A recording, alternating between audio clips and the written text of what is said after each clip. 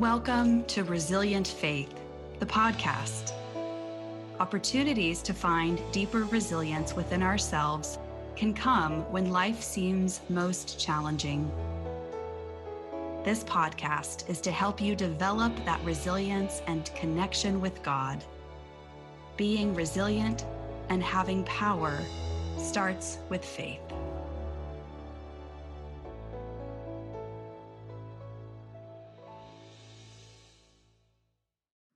Welcome, friends, to another episode of the Resilient Faith podcast. I'm Laura East, the Associate Pastor at Brentwood Presbyterian Church. Today we're going to hear the story from the beginning of the book of Acts, chapter 9. Frequently it's called the conversion of Saul, but I invite us to hear it today from the perspective of another character in the story, Ananias. Listen for a word that God might have for you today.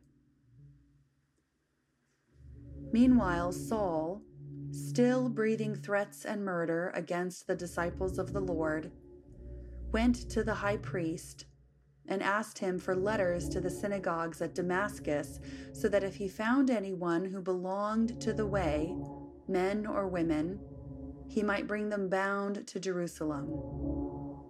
Now as he was going along and approaching Damascus, suddenly a light from heaven flashed around him. He fell to the ground and heard a voice saying to him, "Saul, Saul, why do you persecute me?" He asked, "Who are you, Lord?" The reply came, "I am Jesus, whom you are persecuting. But get up and enter the city, and you will be told what you are to do." The men who were traveling with him stood speechless because they heard the voice, but saw no one. Saul got up from the ground, and though his eyes were open, he could see nothing. So they led him by the hand and brought him into Damascus. For 3 days he was without sight and neither ate nor drank. Now there was a disciple in Damascus named Ananias. The Lord said to him in a vision, "Ananias." He answered, "Here I am, Lord." The Lord said to him, "Get up and go to the street called Straight, and at the house of Judas look for a man of Tarsus named Saul. At this moment he is praying, and he has seen a vision of a man named Ananias come in and lay his hands on him so that he might regain his sight." But Ananias answered, "Lord, I have heard from many about this man, how much evil he has done to your saints in Jerusalem, and here he has authority from the chief priests to bind all who invoke your name." But the Lord said to him, "Go, for he is an instrument whom I have chosen to bring my name before Gentiles and kings and before the people of Israel. I myself will show him how much he must suffer for the sake of my name." So Ananias went and entered the house. He laid his hands on Saul and said, "Brother Saul, the Lord Jesus, who appeared to you on your way here, has sent me so that you may regain your sight and be filled with the Holy Spirit." And immediately something like scales fell from his eyes, and his sight was restored. Then he got up and was baptized. And after taking some food, he regained his strength. For several days he was with the disciples in Damascus, and immediately he began to proclaim Jesus in the synagogues, saying, "He is the Son of God."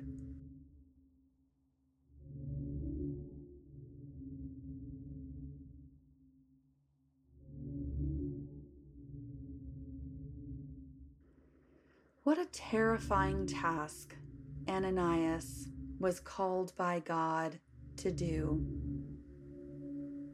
Saul was not a friend of the early believers. Our text begins by saying he was breathing threats and murder against the early followers of Jesus. But God calls his name and tells him to go. And Ananias has a conversion experience, I think, because he goes, even after questioning if God is really sending him in the right direction. But his conversion is not from disbelief in Jesus to belief in Jesus, but really from doubt to trust, from hatred to love. His arms are open wider. His enemy becomes his brother.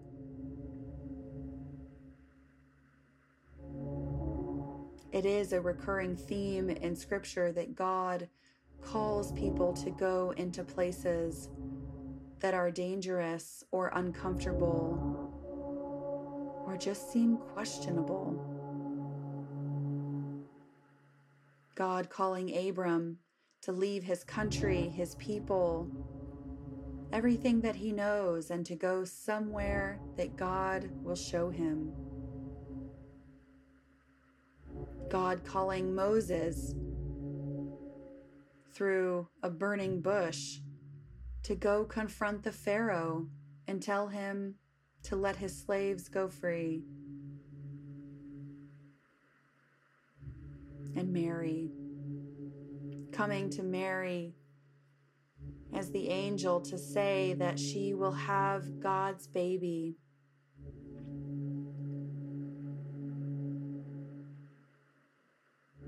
And so what is God calling us to do? Because God is still at work in our world. God is still acting in our lives. God is still calling our name and telling us to go, sending us forth.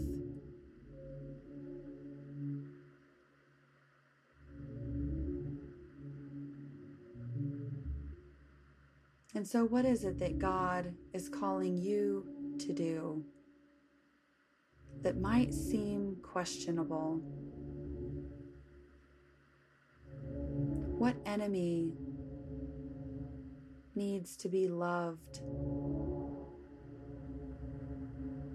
What are we ignoring that we need to face?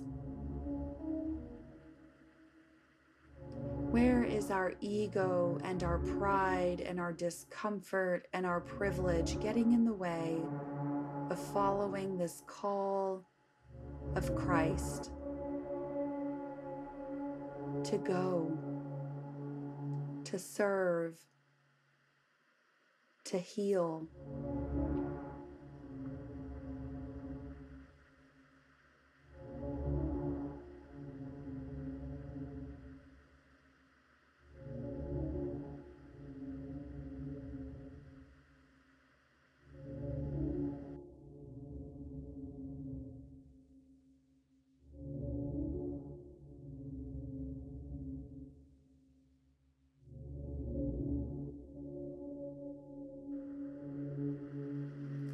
Ultimately, this story is about the power of God in Christ to turn any persecutor into a prophet, any doubter into a disciple, any enemy into a friend, and perhaps even family. And the main actor in this story, it isn't perhaps really Saul or Ananias, but God. God acts to appear to Saul on the road as the resurrected Jesus. God acts to call Ananias to confront, to comfort, to heal his enemy.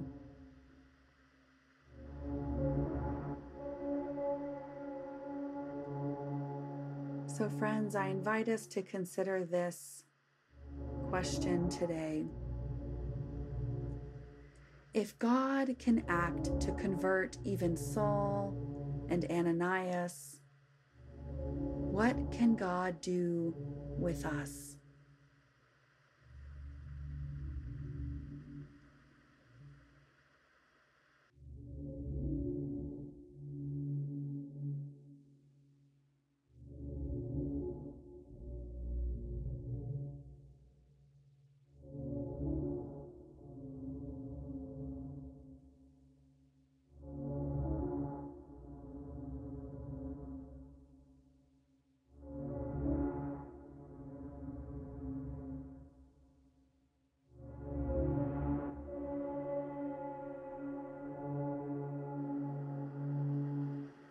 What can God do with our distrust, with our hatred,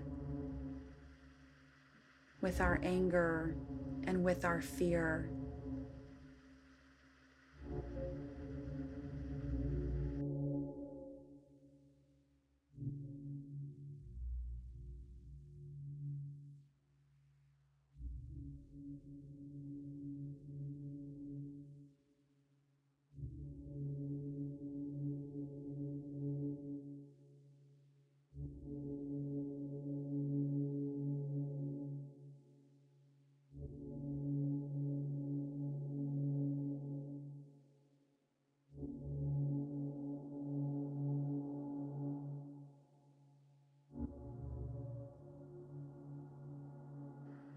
What can God do to transform us and bring about healing and reconciliation?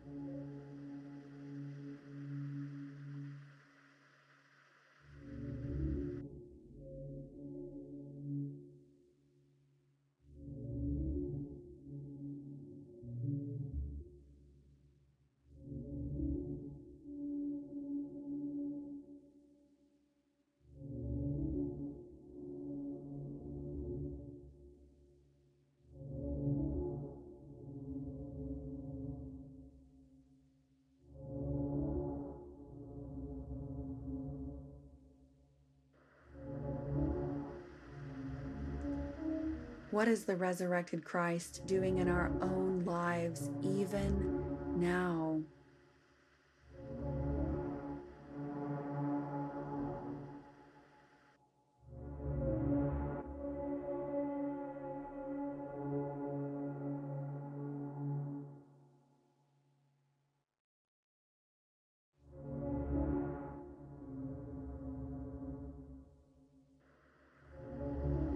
And friends, what is God making possible out of the impossible?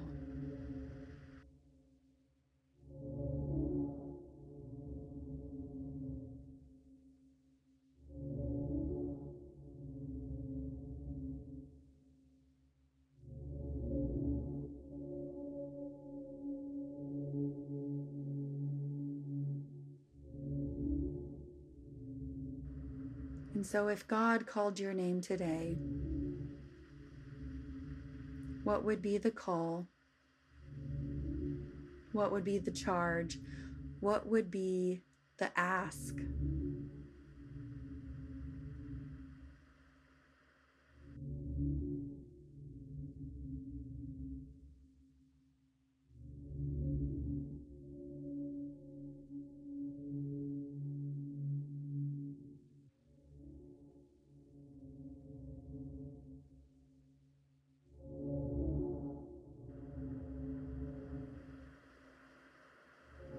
And what would be your response?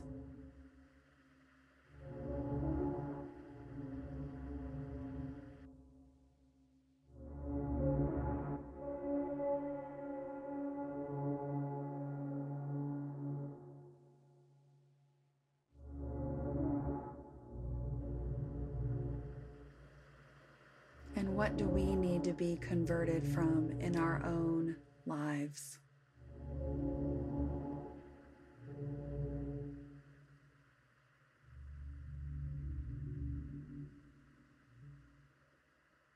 Friends, we trust that God is at work in our lives and that God calls us forth. with the grace of the Lord Jesus Christ, the love of God, and the companionship of the Holy Spirit.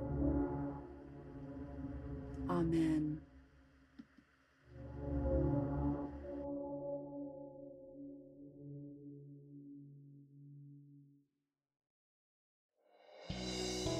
You've been listening to Resilient Faith, the podcast.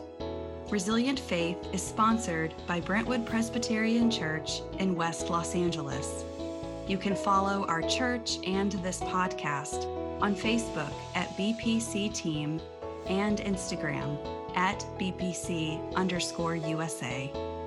Make sure to subscribe on your favorite podcast platform. And thanks for listening.